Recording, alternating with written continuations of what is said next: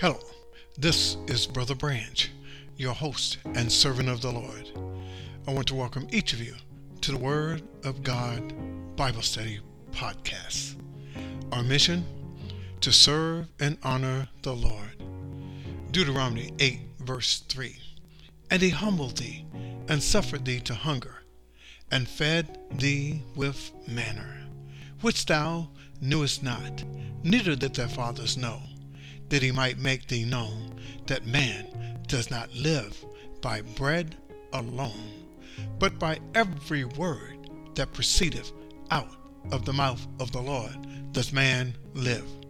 This is episode number 67, Prophecy.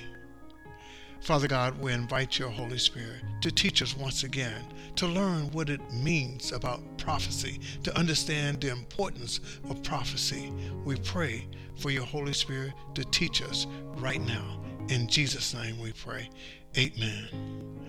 The Bible defines prophecy as a divine message from God, given to his prophet, not someone claiming to be a prophet, not self-proclaimed, but a prophet that God has called to be his messenger, who then shares that divine message with either a specific audience or people, or that message goes to the entire world.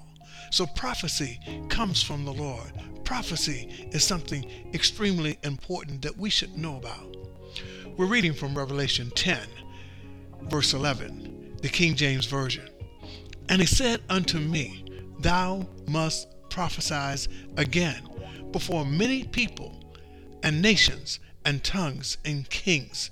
A message coming directly from God that he is directing his prophet to speak to all of the entire world. Many people, nations, tongues, meaning people who speak different languages, royalty throughout the world. God's message from his prophet goes out.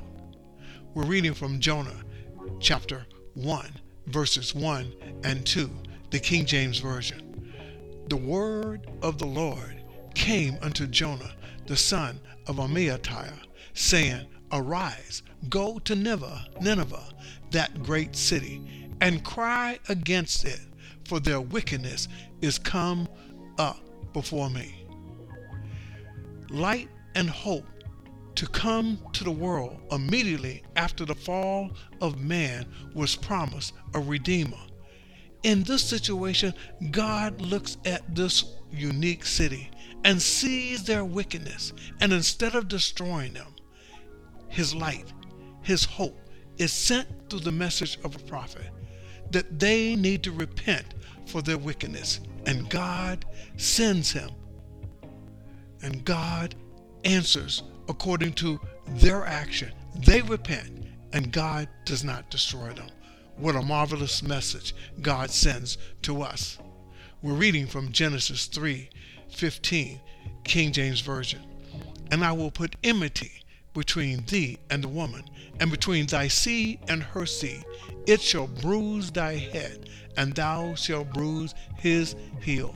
This is the oldest prophecy, letting the world know that because Adam and Eve has now sinned, that is not the end of the story.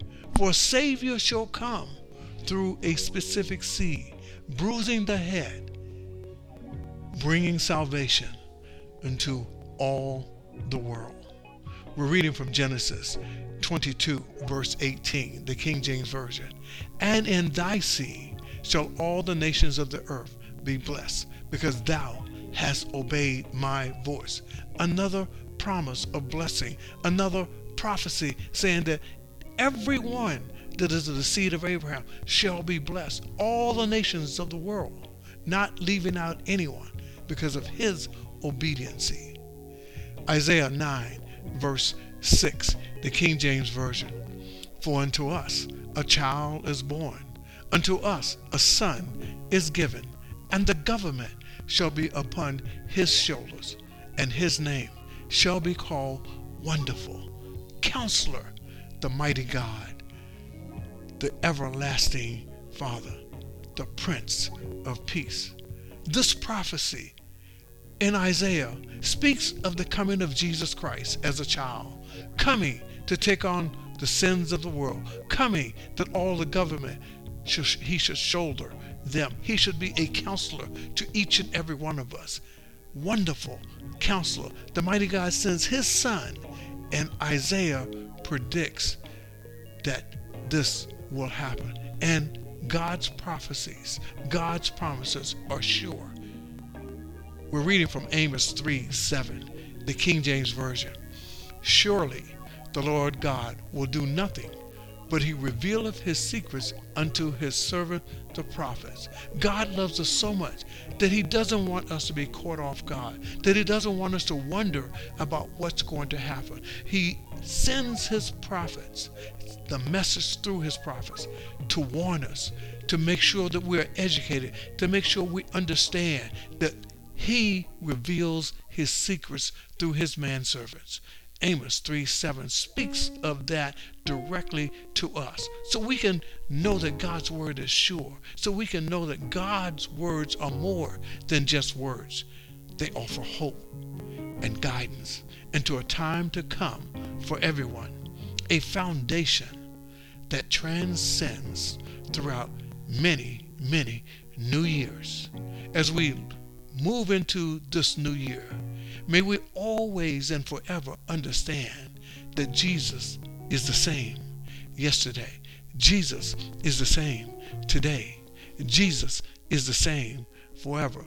Though a new year has come, Jesus is still the same, the Savior, Lord of Lords, King of Kings. We look forward to his soon coming. Remember Matthew 4:4. But he answered and said, It is written, man shall not live by bread alone, but by every word that proceedeth out of the mouth of God.